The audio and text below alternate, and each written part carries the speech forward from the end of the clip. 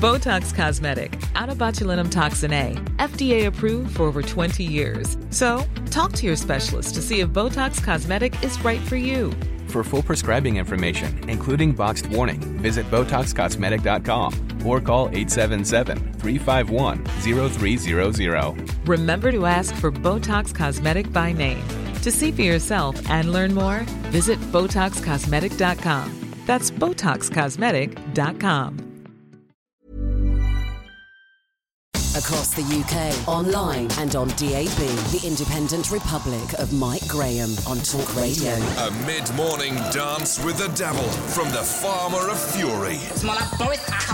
Dangerous mid-morning debate with the great dictator. The Independent Republic of Mike Graham on Talk Radio.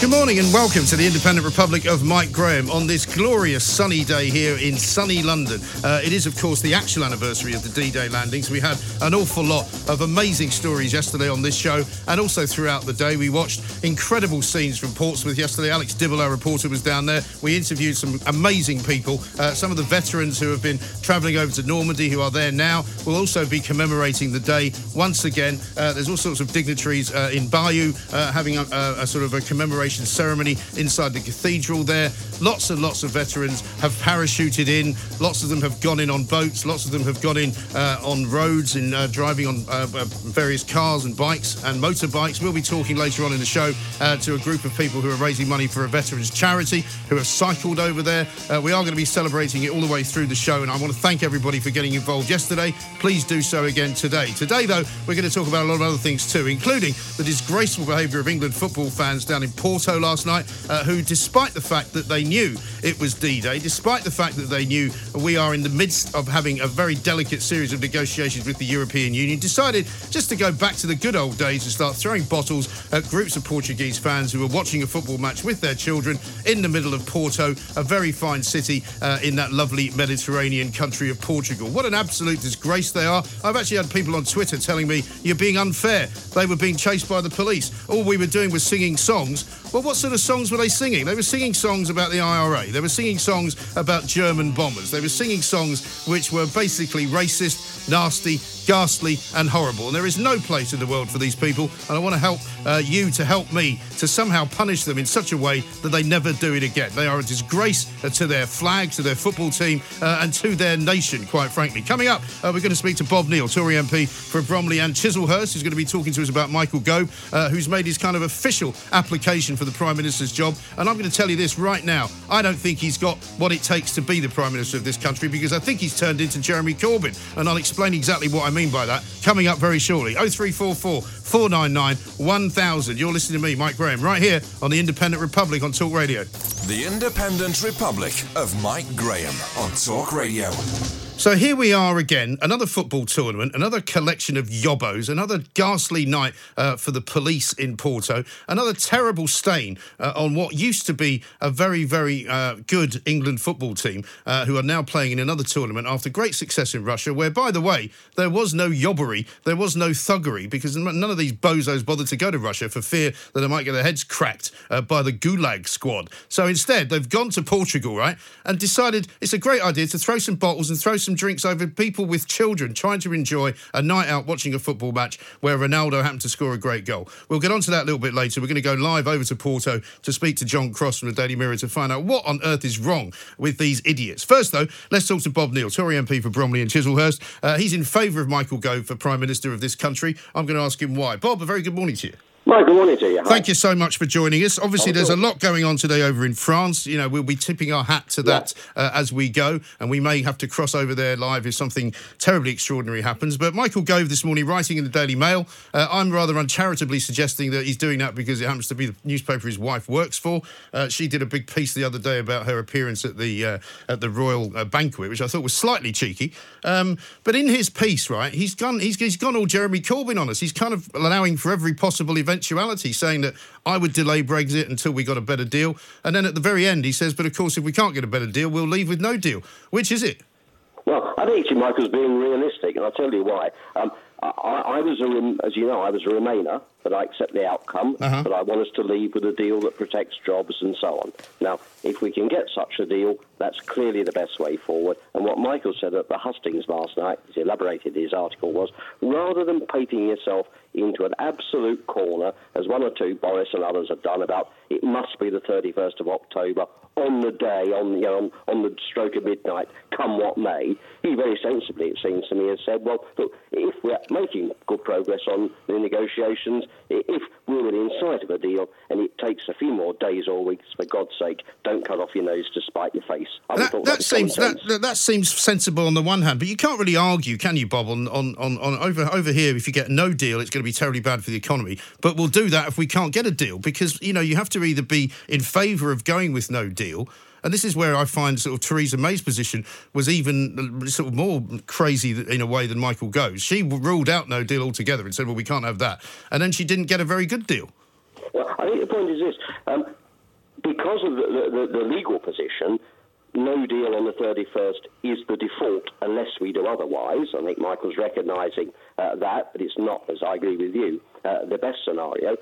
What he's saying is, if we're in a position to get towards a deal and the other side agree, then having that extra few days or weeks is well worth it to get an outcome at the end of the day. The one query, of course, is that you can't totally rule it out, because it might just be that the European side of the negotiations say, look, we've had enough of all of this, you're out. I think that will be a mistake on their part, but that could happen. So he's got to cover the position where, despite our best endeavours, we might be forced out. But that will be a bad outcome for all of us. Well, that's what I think. And, I mean, we've obviously got, I think, a limited amount of time to get to the final two candidates for this race, right? And I'm told that is all going to start in earnest kind of next week, and we may have a leader sooner than we think. That was the information I was getting yesterday.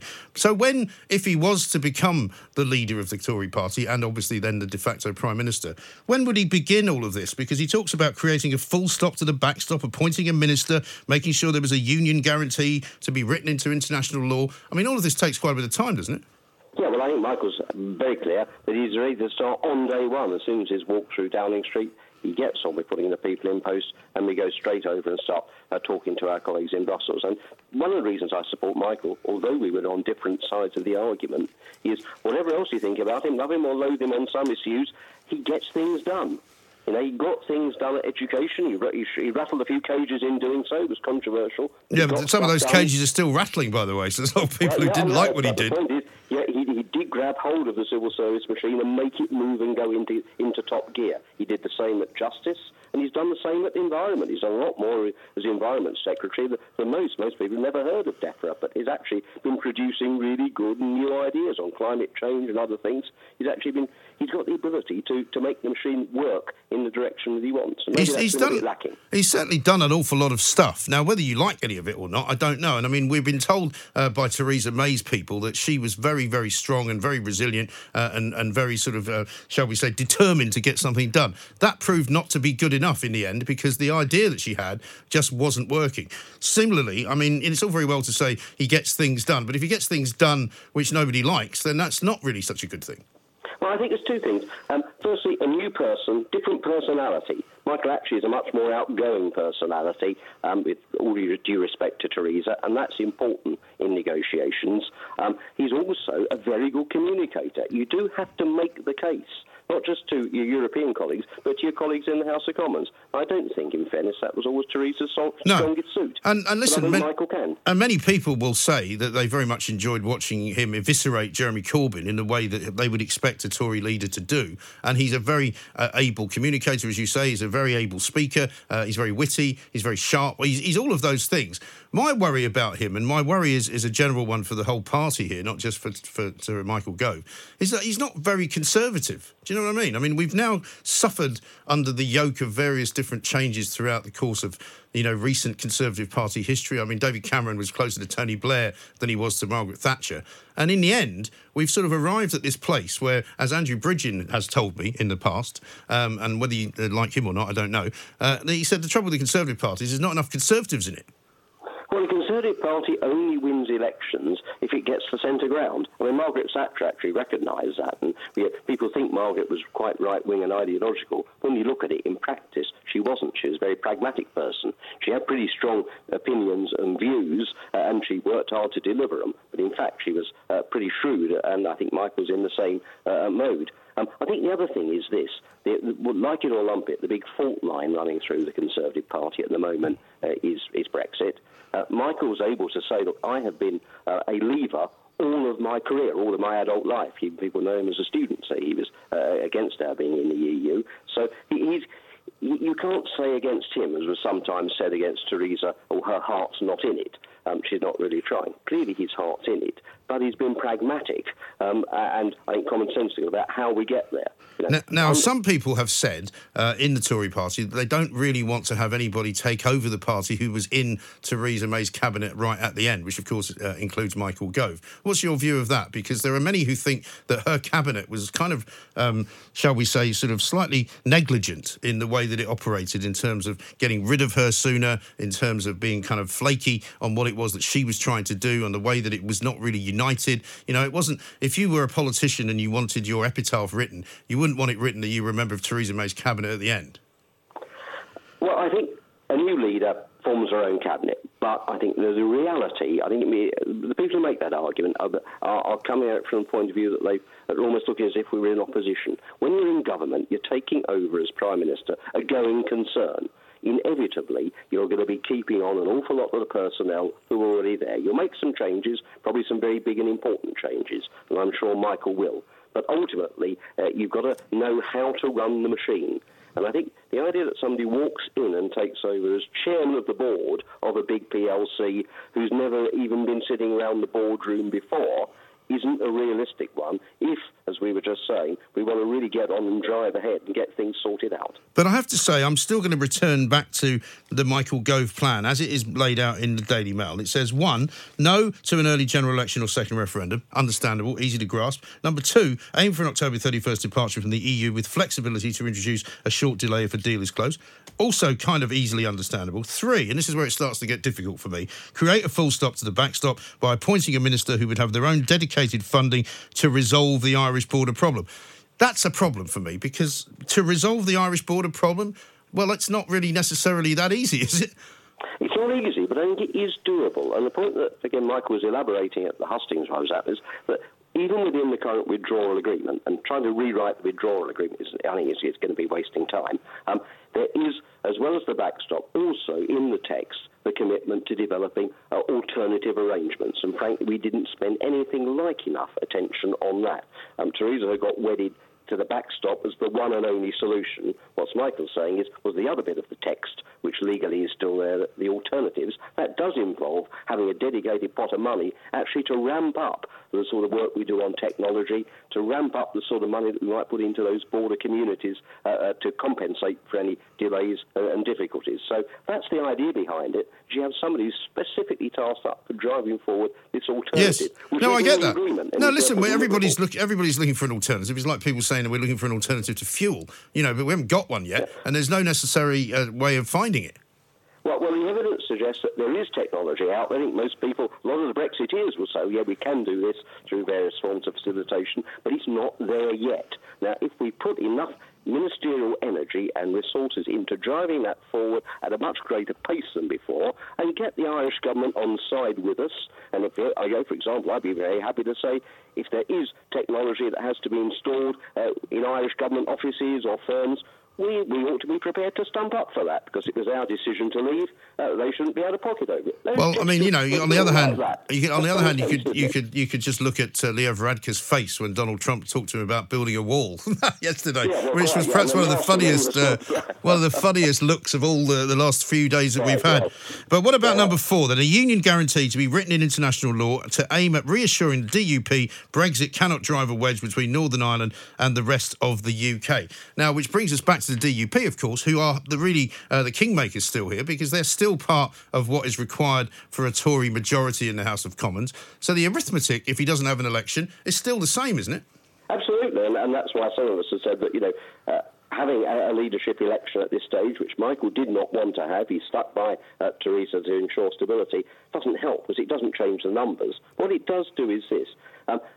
Michael is, above everybody, a unionist. And we've always been a Conservative and Unionist party, and that applies to Northern Ireland and to Scotland. His Scots background actually gives him a bit more credibility than others as a unionist. He's not sort of an English nationalist type of Brexiteer. He actually genuinely believes in keeping the whole of the UK together, and he can demonstrate that in his personal life. He's got, I think, good relations. I know he's got good relations with the DUP people, and I think if we sit down and say that we're going to have a dedicated minister and a team to work with you to get solutions that work for your side of the border as well as with the people on the Republic side, I think that's a very positive, and we can actually strengthen our relations with the DUP. OK, you make it sound very simple. Finally, number 5, aim for a Canada-style free trade deal with much more control over trade policy than Theresa May's deal offered. Now, again, we're told by the EU, and I don't necessarily believe what they say, that there is no renegotiation to take place. The deal is the deal. What makes him think that he's going to get a different deal in Brussels?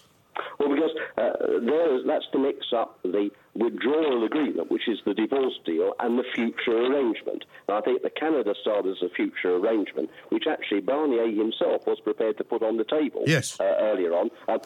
Revamped and made stronger, I think is doable and is consistent with their own arguments. And also, of course, we are going to be dealing with a new commission coming in, who, with the changes that's happened in the elections in the rest of Europe as well, may themselves want to be more flexible around this. OK. And, Bob, as far as the sort of the race itself is concerned, I don't know how closely associated you are to the Michael Gove sort of efforts, as it were, but what is the arithmetic looking like from your point of view? Who would you expect to end up as the 2 final candidates? Well, I think anyone that makes predictions on Tory leadership contests, history shows, is almost certainly sure to get egg on their faces. But what I am certain of, and what I do, is that we've got good and strong support amongst members of Parliament. Of course, there are other candidates with support out there as well, but Michael is getting really good support and good traction, and I'm sure that when it comes down to it, he's going to be up there in the front of the field, and he's going to win. Okay. I believe that we can win. All right, Bob, thank you very much indeed for taking the time to talk to us. Bob Neal, Tory MP for Bromley and Chislehurst, has felt firmly and squarely behind Michael Gove. I'm not sure Michael Gove is the answer. His policies seem to be all over the place. He says he wants to get a better deal from Brussels, but he also will leave with no deal. He wants to get an extension to Brexit if it means getting a better deal. I just don't think he knows what he's doing. I think the fact that he's come out and written in the Daily Mail, which happens to be the newspaper his wife works for, his wife, of course, earlier last week telling us that he's very, very quaint. You know, he doesn't know how to fill a dishwasher. Well, I still stand by what I said last week, which was I don't want somebody running the country who doesn't know how to operate a dishwasher. I don't think that's a plus at all. But maybe you think Michael Gove is the answer. I don't. 0344 499 1000 is the number to call. Get involved, become part of the Independent Republic of Mike Graham. It's the only common sense you can get at this time of the day. This is Talk Radio. The Independent Republic of Mike Graham on Talk Radio. Now, we're going to cross live now over to John Cross, Daily Mirror's chief football writer. He's in Portugal. He's not actually in Porto. Where exactly are you, John? Very good morning to you, Mike. I'm in Guimarães. Oh, Guimarães. Is that where the game's going on tonight? The game is happening tonight, Mike. So, you know, I've obviously viewed from afar, from down here, is where obviously England held their pre-match press conference last night. Viewed from afar the shocking scenes in Porto last night. If I just paint a picture of what Guimarães is like for you, it's like an old historic city. It's a very small place, population just over 100,000. And I have to say, it's a really lovely place with lots of squares, lots of historic places. But I have to say, it's a little bit concerning just because there's obviously a lot of open places on those squares for fans to, you know, drink, be merry, and let's hope behave themselves. But obviously on the back of what happened last night in Porto, I think people are right to be a little bit concerned. Well, exactly right. I mean, you're a veteran of these tournaments, John. You've probably covered more Euro tournaments, and this is a new one, isn't it? This Nations League tournament, which was meant to be a kind of adjunct to what to do when there's nothing going on at a World Cup or a European Nations Championship. So they've sort of added this one in, if you like. But we've just seen 2 big events in football: the Champions League final in Madrid between Tottenham and Liverpool, where there didn't seem to be too much trouble, from what I could see, and obviously we know that not that many fans went to Baku for the Europa League game. But why suddenly is this always happening when England play? Yeah, Mike, there does seem to be a different culture. I'll be honest with you. I was at both of those previous European finals you just mentioned, and particularly I think where in Madrid you saw the fans brilliantly behave. The Liverpool and Tottenham fans, got on well together. The only worry there, I have to say, was perhaps the heavy-handed nature of some of the Spanish police rather than the other way around. It really was. Yet, honestly, I got on a flight from London to Porto on Tuesday afternoon. The stag do culture just kicks in. I don't know what it is about this, but they're drinking from a huge, great neat bottle of vodka. Everyone's treated it as they're all in their sort of Stone Island uniform, and they're all treating it like this kind of week-long stag party. They're out of control. They really are. I mean, in fairness to the FA, they put out a pre-tournament, campaign to kind of don't be that idiot. They've condemned it again today, but it is this whole culture around it. And I should stress, I still believe it's the minority, but when you see these sort of things, it's harder and harder to defend, I think, the average England fan. It really is, which is a desperate, desperate shame. Well, it really is. I mean, I was on Twitter last night following, obviously, what was being put out. TalkSport was putting quite a lot of video out there. Adrian Durham's out there, as is Darren Gough. You'll probably run into them at some point if you haven't already. And basically, they were saying, what is wrong with these people who have to go to foreign cities, foreign lands, and sing these ridiculous songs? And I was getting into it with some of the fans who were actually out there who were saying, oh, they're not doing anything, we're not doing anything, we're just singing. Well, they're singing songs about the Second World War on D-Day, about German bombers. They're singing songs about the IRA. It's just not on, is it? No, it really isn't. I think the FA have, in the last couple of years, they've had real big incidents. I think particularly there was a friendly played in Dortmund, for example, where you had a lot of kind of, German songs with references to the war. Yeah. And I think there was a point in time where the FA really tried to clamp down on this.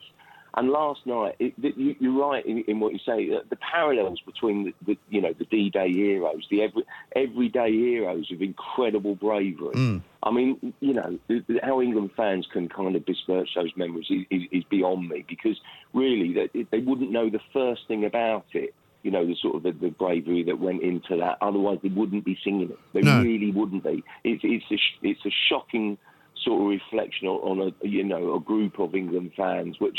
I still like to believe it's the minority, but as I say, we have these. Whenever we have these sort of kind of large gatherings, it really is. It seems to get out of control. Yeah. And it has become an embarrassment for the England national team. Well, it has, particularly since Gareth Southgate's done so much and gone so far to kind of change the mindset around England in a way, because you know better than anybody that not just the football success on the pitch that happened in Russia at the last World Cup, but a general kind of sense of respect for each other, respect for their fellow players, respect for other countries. I think Gareth Southgate's done a lot more for the England team than just their performance on the pitch. Yeah, I totally agree with you, Mike. I think that it was interesting, wasn't it, in Russia? I guess a lot of people were put off and maybe didn't have the sort of the vast numbers of England fans. But those who did go were brilliantly behaved, and people like me were talking constantly about this new connection between the team and the fans. And the fans were sort of, falling back in love with the team.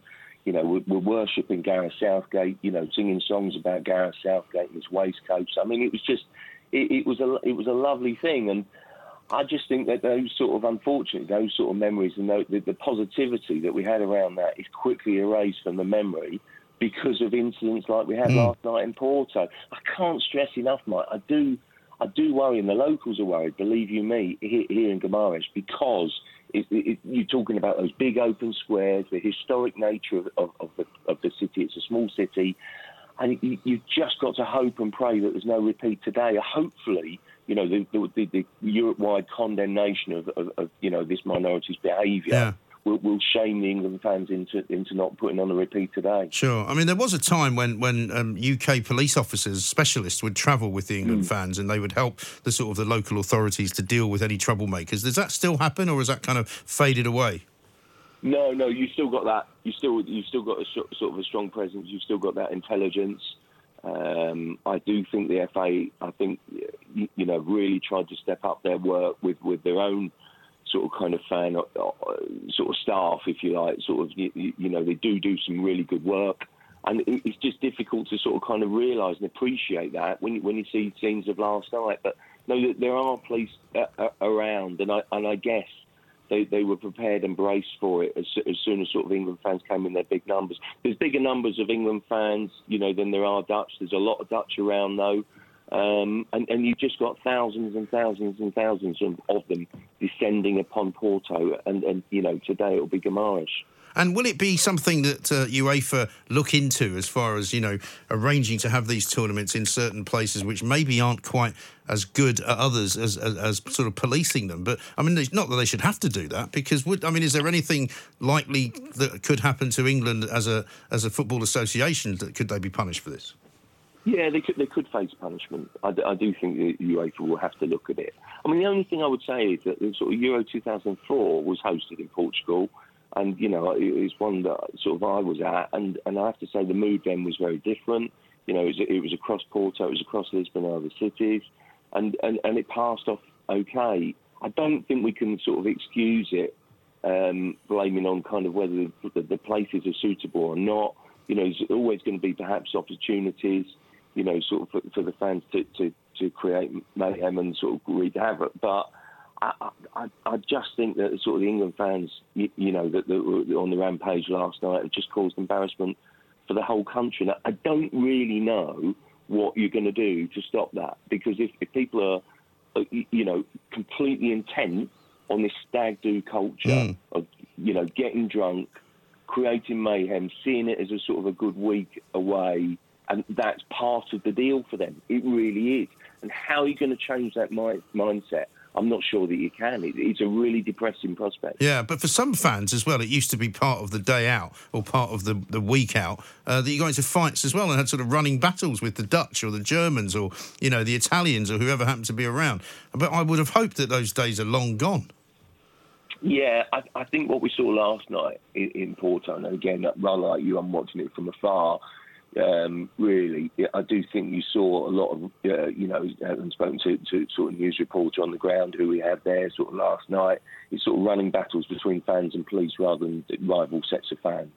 I do think the worry is that basically, if the fans clash, can you imagine, by the way, if England win tonight, which is a wonderful prospect, let's not forget that, but it will be an England-Portugal final in Porto, when everyone congregating on that city, that will take a hell of a lot of policing and a hell of a lot of control to make sure it passes off peacefully. I mean, two things to mention from what was being said last night. A lot of people there saying, well, of course, the police are very heavy-handed. Well, of course they're heavy-handed. They're heavy-handed for a reason, because they're expecting the England fans to behave badly. When they're throwing bottles and drinks over family groups who are trying to watch the football, locals from Porto, that simply can't be allowed to happen. The other theory that some people from this side of the pond were putting over was that one of the reasons there's a problem with these travelling fans for England is because they're all fans of lower division teams. Is there anything in that?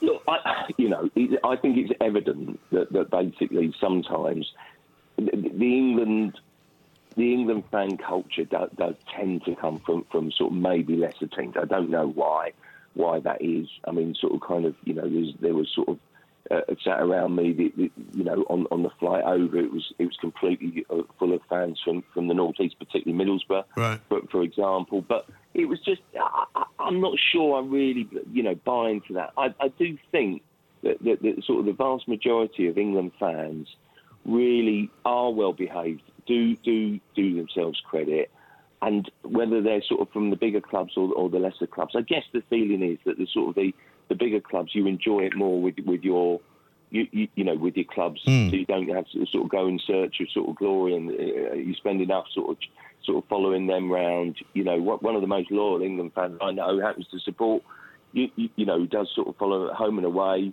happens to support Arsenal. So I don't think it's completely, across the board. But it's still no excuse, is it? It's not. I suppose, I could see it from the point of view of, if you are an Arsenal fan or you're a Chelsea fan or a Man United fan or a Liverpool fan or a Man City fan, you're going to get travel trips abroad quite frequently in European competition. But if you're a Sheffield Wednesday fan, the only chance you got is to go with England. And I'm not singling them out, but you know what I mean? So it's it can be a lads' day out, a lads' weekend if you're a load of Sheffield Wednesday fans. Yeah, I get that, and I sort of do see that. But I mean, there's a lot of really hardcore loyal fans that sort of go away. I mean, become pally with sort of a Southampton fan, for example, who sort of goes home and away and is probably more interested these days in England than Southampton. It is a quirk. It is a quirk that basically the fan base sort of kind of probably the majority don't support Premier League teams. But I don't really think that's kind of I don't know what that says about the sort of kind of the support and the behaviour. I don't think it should matter, and I don't think it probably does. But it's a weird sort of quirk. But I don't know what the next step is, Mark, because I sort of did the game. You might remember sort of as part of the sort of the qualification for the Nations League finals, we sort of played Croatia behind closed doors in Croatia. And what a terrible occasion that was. Yes. When basically the stadium had been closed down, because sort of the fans excluded because of sort of previous problems. And I have to say, it was a thoroughly depressing experience. Yeah. The last thing we would want, and ultimately, it could be UEFA sanction is playing behind closed doors, or indeed, it's a shocking the FA not taking tickets for foreign away games, which I think again is bound to be an issue which might be discussed. It's a really, really depressing scenario because it would deny the really good loyal fans. Well, because having come so far and suddenly having England as a sort of team that people are interested in watching again and who are playing quite good football and who are attracting youngsters to the game and all of those things that they've been doing positively, to have this ridiculous nonsense return and bring a focus on the game which really we could do without, it's a shocking state of affairs. Yeah, it really is. Listen, we've revelled in the fact, haven't we, that sort of the Premier League is the best in the world. We've had 4 teams across the board, across the 2 finals, that perhaps proving that. And yet, and indeed, we sort of kind of love the way that sort of Gareth Southgate has made England sort of enjoyable again. I have to say, this week, Mike, has really brought us crashing back down to earth. It's awful. And I do think it's a sort of a terribly sort of chastening sort of experience that's hopefully, will shame a few of those England fans sort of who were misbehaving last night and behaving much better in the next sort of coming few days. Well, I hope you're right, and I share your optimism, but I'm not sure that I could believe that is going to be the case. John, thanks very much indeed. John Cross, Daily Mirror chief football writer. The game is tonight, of course. You'll hear all that on TalkSport, our sister station, but it really is an awful place to have to go back to after having emerged from that ghastly period of hooliganism back in the 1970s, back in the 80s, back in the 90s. Why has it not gone away? I'll tell you why it hasn't gone away, because of people like Scott, who's tweeted me and said there's lots of countries' fans constantly getting away with racism, violence, etc. Yet the minute we cause trouble, I'm not condoning it, the world jumps on it. I'd like to know if these fans boozed up were provoked in any way by the locals or more probably the police. Yeah, they were probably provoked by loads of groups of families with children watching Portugal score a goal. That's very provocative, isn't it? Police standing around trying to make sure that nobody breaks the law. Terribly provocative. I know.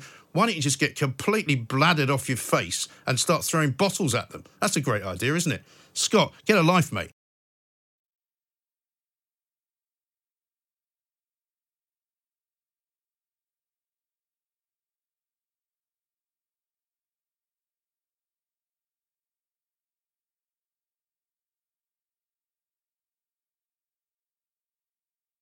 The Independent Republic of Mike Graham on Talk Radio. Now, funnily enough, people talk about social media being a terrible, terrible thing and not being a cause for good at all and encouraging people to embarrass themselves and abuse other people and, generally speaking, make the human race a worse place. However, it was on social media yesterday that I spotted a tweet that was about this campaign called Back to 60, and it's Joanne Welsh I'm going to speak to now from that particular group. She's outside the High Court because a landmark legal case was launched yesterday, basically where women are challenging the decision to hike their state pension age, where they're going to have to work for many more years than they thought they would have to originally. Joanne, a very good afternoon to you. Welcome to the show. Hi, Mike. Thank you for inviting me on. Delighted to be here. No, listen, we're delighted to highlight this because we spoke about this before now, some weeks ago, and an awful lot of women called into the show, told us how awful it was for them. So it's affecting an awful lot of people, isn't it? Do you know what? many women, not all women, many 50s women were on their knees with this being, robbed, and there is no other word for it. Right. But now they're warriors. They know more about pensions, politics, and social media than they ever wanted to know. And yesterday in court, my goodness, it was ecstatic. At the end of the day, we were so high because our legal team did a great job. And I'm not just saying that, that was the case. David Henke did a blog last night and it broke the internet. I mean, it's such a lovely feeling. The women are literally, the atmosphere is electrifying. They're so excited. Well, it's I can hear, and I unbelievable. think I can hear some of them in the background there, shouting we were and cheering. just singing, you never walk alone. Great, And excellent. we're making a film. I mean, listen, everybody who feels they're facing an injustice, stand up and speak truth to power, because it's just the best feeling. It's absolutely brilliant. Let's just row back slightly on where we are, Joanne, because this was a decision made in 2011 by the then government to basically hike the age for women from 60 up to 65. Is that right? Yeah, well, what happened was, in 2010, this is a précis, the coalition government said, yeah, no problem, these changes won't be made until 2020 for anybody. Then in 2011, post the financial crash, they changed the goalpost and said, actually, 50s women and 50s women alone will have to wait up to 6 years. I mean, come on, is that not discrimination? Yeah. We've just been interviewing 3 women who are sisters.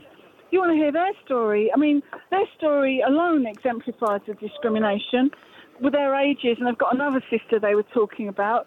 It was just astounding in one family, the impact, all hard-working women, they've done all the right things, paid the taxes, paid national insurance, raised families, cared for the elderly these days, would love to look after grandchildren even. They don't, not everybody. Some people want to go back to work. That's their choice. Fine, go back to work. But if you don't, if you want to be granny, so to speak, and enjoy your retirement that you've looked for all your life, why should anybody deprive you of that when they're your earned dues? Some women started work at 15 and they've paid up to 50 years contributions. They're forced back to work. So how many more contributions do they want from them? Yeah. I mean, they keep messing about. Is it 30 years, 35 years contributions? So they've already got too many contributions. And they're saying to them, well, go back to work. Don't worry about how many contributions you're going to be getting. There's only a maximum pension you're going to get. It's just outrageous. It is, because also for an awful lot of women who had prepared for their retirement, who had planned for their retirement, they might have wanted to sell up whatever they had and move somewhere else, or they might have, wanted to move closer to their grandchildren, whatever. I mean, it's disrupted a lot of lives, this, hasn't it? I can't tell you. Yesterday, at the end of the day, women were coming up to me because, they can't approach the legal team. They were coming up to me and saying, please tell them what they've done for us alone today has made us feel so better about this, because we know that in the corridors of power, everything that, is happening, we've got representation. It's good for their mental health, which was a side benefit nobody had anticipated. I mean, they're different people. I mean, there are still others who are really in severe mental states, but, the ones that have cottoned on and thought, do you know what, I'm going to fight this, and there are thousands of them, they're fighting it, and they're not going to let go. No. We're going to be making a film after this, and it will make a permanent stain on Parliament regards this issue, because this is a monumental atrocity. Ken Loach made that film, I, Daniel Blake, and he supports us, by the way. He made a short video for us, supporting us, and we're keeping his office informed about, how we're going and everything. Good for you. And you've got a barrister of the ilk of Michael Mansfield leading your legal team. So, I mean, he's world-renowned for getting results, isn't he? Absolutely.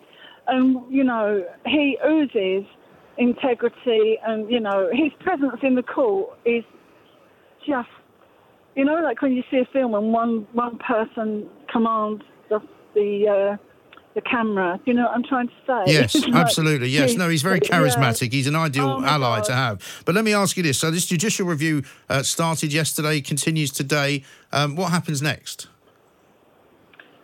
Well, we expect our claim to be granted. Why wouldn't we? But it is a reserved judgment, but it is within the court's power to say we'll lay down the ruling today. Right. But, you know, it's a very serious case, so they must decide for themselves what they choose to do.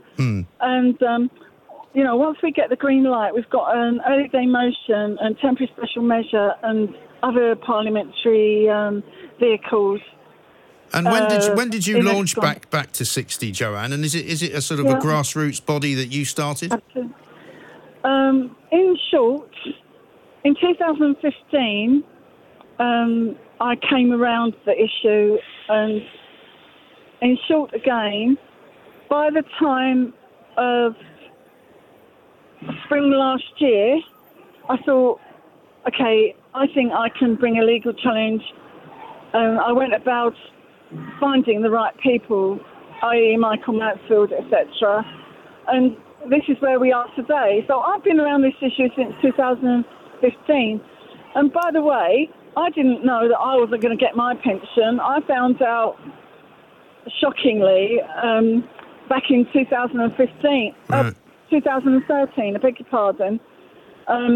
You know, I was shocked to the core. So I know how these ladies feel. Absolutely. You know, and I know that it was the truth I didn't know because of my own situation. But this isn't about me. I'm just trying to demonstrate how long I've been around this issue. We're not new kids on the block. You know. No, of course you're not.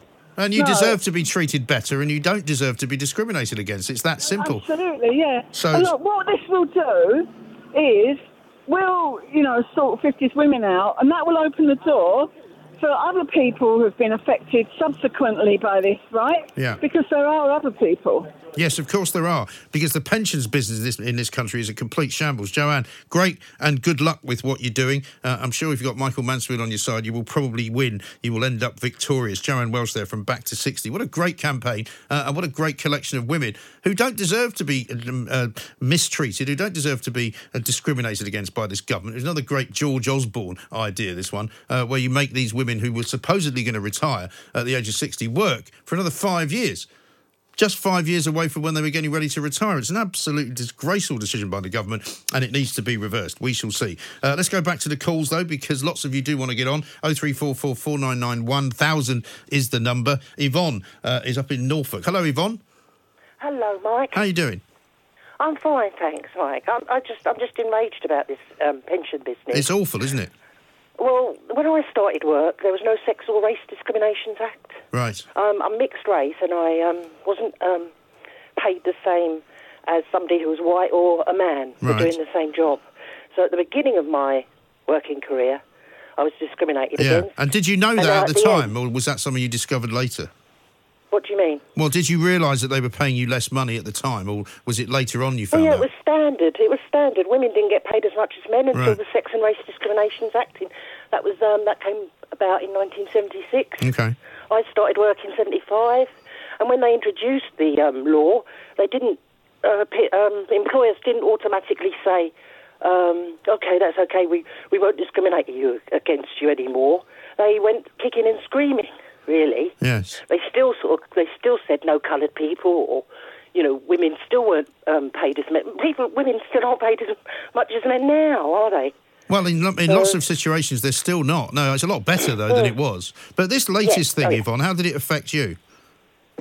Well, I'm going to have to work till I drop anyway, because I don't earn that much, Right. But I do 12-hour shifts and, 40-plus hour weeks. Yes. So you're working pretty hard, and you have been for quite a few years now, then? Well, yeah. Yeah. I mean, hopefully, though, if this particular law gets changed, would it not mean that you might be able to retire slightly earlier? Yes, I suppose it would, but I don't think I'll be able to. I don't think I'll be able to afford to live on my pension. OK. That's the other problem. The pension isn't very much. Yvonne, I appreciate your call. Thank you very much indeed. A mid-morning dance with the devil. The Independent Republic of Mike Graham. On Talk Radio.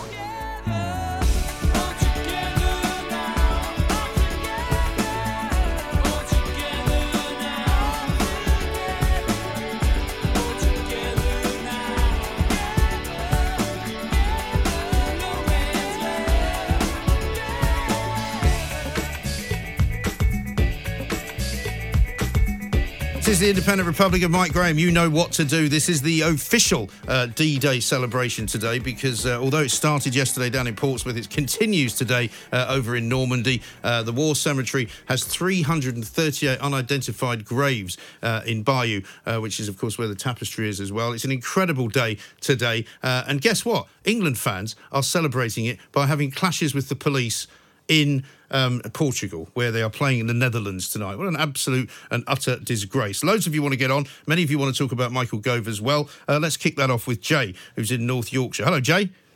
Morning, Mike. Morning. How you doing? Yeah, I'm fine, thanks yourself. Very well indeed. What do you want to say? I think Michael Gove as Prime Minister is basically an accident waiting to happen. I agree with you. I don't think he's got the cojones. I don't think he's got the right kind of majesty for it. Do you? No, well, I think all he's bothered about is bits of plastic. I mean, I was thinking the other day, he goes on and on about plastic straws and the cocktail stirrers. Some things can be recycled. Yes. But yet he's quite happy for plastic bags that you can't recycle. Why not ban them? Yes. Well, I mean, he's a typical, for me anyway, he's a typical sort of virtue signaller where he's going on and on about climate change, which is not particularly a massively important Conservative Party policy when you compare it to lots of other things that he could be talking about. Yeah, precisely. I mean, for instance, the amount of, if he's on the thing of it was when I was walking dogs, obviously, because, when you walk a dog, you obviously pick up afterwards. Yes. And I was thinking, that's a lot of plastic that's not biodegradable, but it doesn't make people use paper ones or anything. No, well, exactly. It just doesn't think. And my fear is that we're going to have another Theresa May on our hands, personally, because he's just going to do exactly the same with Brexit, like you were saying earlier, about just getting another extension, and what's the point in that? We've voted to leave. And we need somebody who agreed to vote to leave in the first place as well, because what we don't want is Michael Gove, who in his heart of hearts is really a Remainer. And as I think Andrew Bridgen, or one of the Tory Brexiteers, said to me, anyone who served in the Theresa May government and was there at the end should be immediately disqualified from becoming Prime Minister. Yeah, precisely. Yeah, I think that's absolutely right. Jay, thank you very much indeed. Let's go to Pat, who's in Stepney. Hello, Pat. Oh, hello, Mike. You want to talk about football? Morning. Yeah, I mean, the reason, you say it hasn't gone away is because a lot of these firms, right, like most of the sort of grown-ups in them are like sort of mid to late 20s, early 30s, but they've got junior firms. Yes. They've got might even have their sons or their sort of like cousins or whatever. They've got like a junior affiliation to the actual firm of Hooligans. Yes. And what happens, I don't know how they work, these junior firms, but they sort of like ready to... Once these sort of older ones sort of get tired of it or stop doing it, they sort of come through. And why do you think that they continue to do that? Why is it that it follows England around when it's been mostly eradicated from most Premier League games now? I know that some of the lower division football teams still have a bit of a hooligan problem, but it seems to not travel with Premier League teams, only with England. Well, I think what you'll find, there's a lots of these hooligans that have gone out there that are barred from English football grounds, but they're not known to the police out there. Right. But I thought there was supposed to be some FA method of stopping people who were going to cause trouble from travelling. I know you can't stop everybody from travelling, unofficially, but supposedly they were able to do that as well at some times. Well, there's always some that get through the net. Yeah, that's the trouble. You know that. Yeah, I know, that's the trouble. Pat, thanks. Let's talk to Ricky, who's in Glasgow. Hi, Ricky. Hello, good morning, mate. Morning. What would you like to say? Discussing this violence with the English football team. Yeah.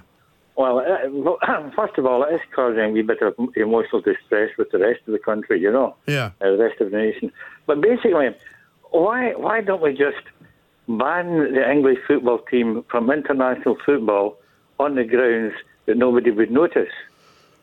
Well, they probably notice in the World Cup, Ricky, because they got to the semi-finals, didn't they, of the World Cup? And you can't have semi-finals with only 3 teams. Now, that would have been a great joke if you'd said it about Scotland, of course, who couldn't even qualify for this tournament. Hold on, mate. Well played, Scotland. They've expanded the World Cup and you still can't get into it. Excuse me, Mike, there's the telephone. I'll have to go. Yes, I know. I thought you would. Thank you very much. Ricky in Glasgow there, rather making the wrong joke from the wrong country. But good luck, Scotland, because, of course, I am of Scottish heritage and I will support Scotland in every tournament they don't qualify for. 0344 499 1000. It's a bit like Brexit. It's never going to happen. Maybe we should check in with a countdown clock soon. This is Talk Radio. Across the UK, online and on DAB, the Independent Republic of Mike Graham on Talk Radio. If you enjoyed that, be sure to catch the whole show 10 to 1, Monday to Friday on Talk Radio, via DAB, online or via the Talk Radio app. If you have an opinion on the stories we cover, we'd love to hear from you. Call us 0344 499 1000 or tweet at Talk Radio during the show to have your say. The Independent Republic of Mike Graham on Talk Radio.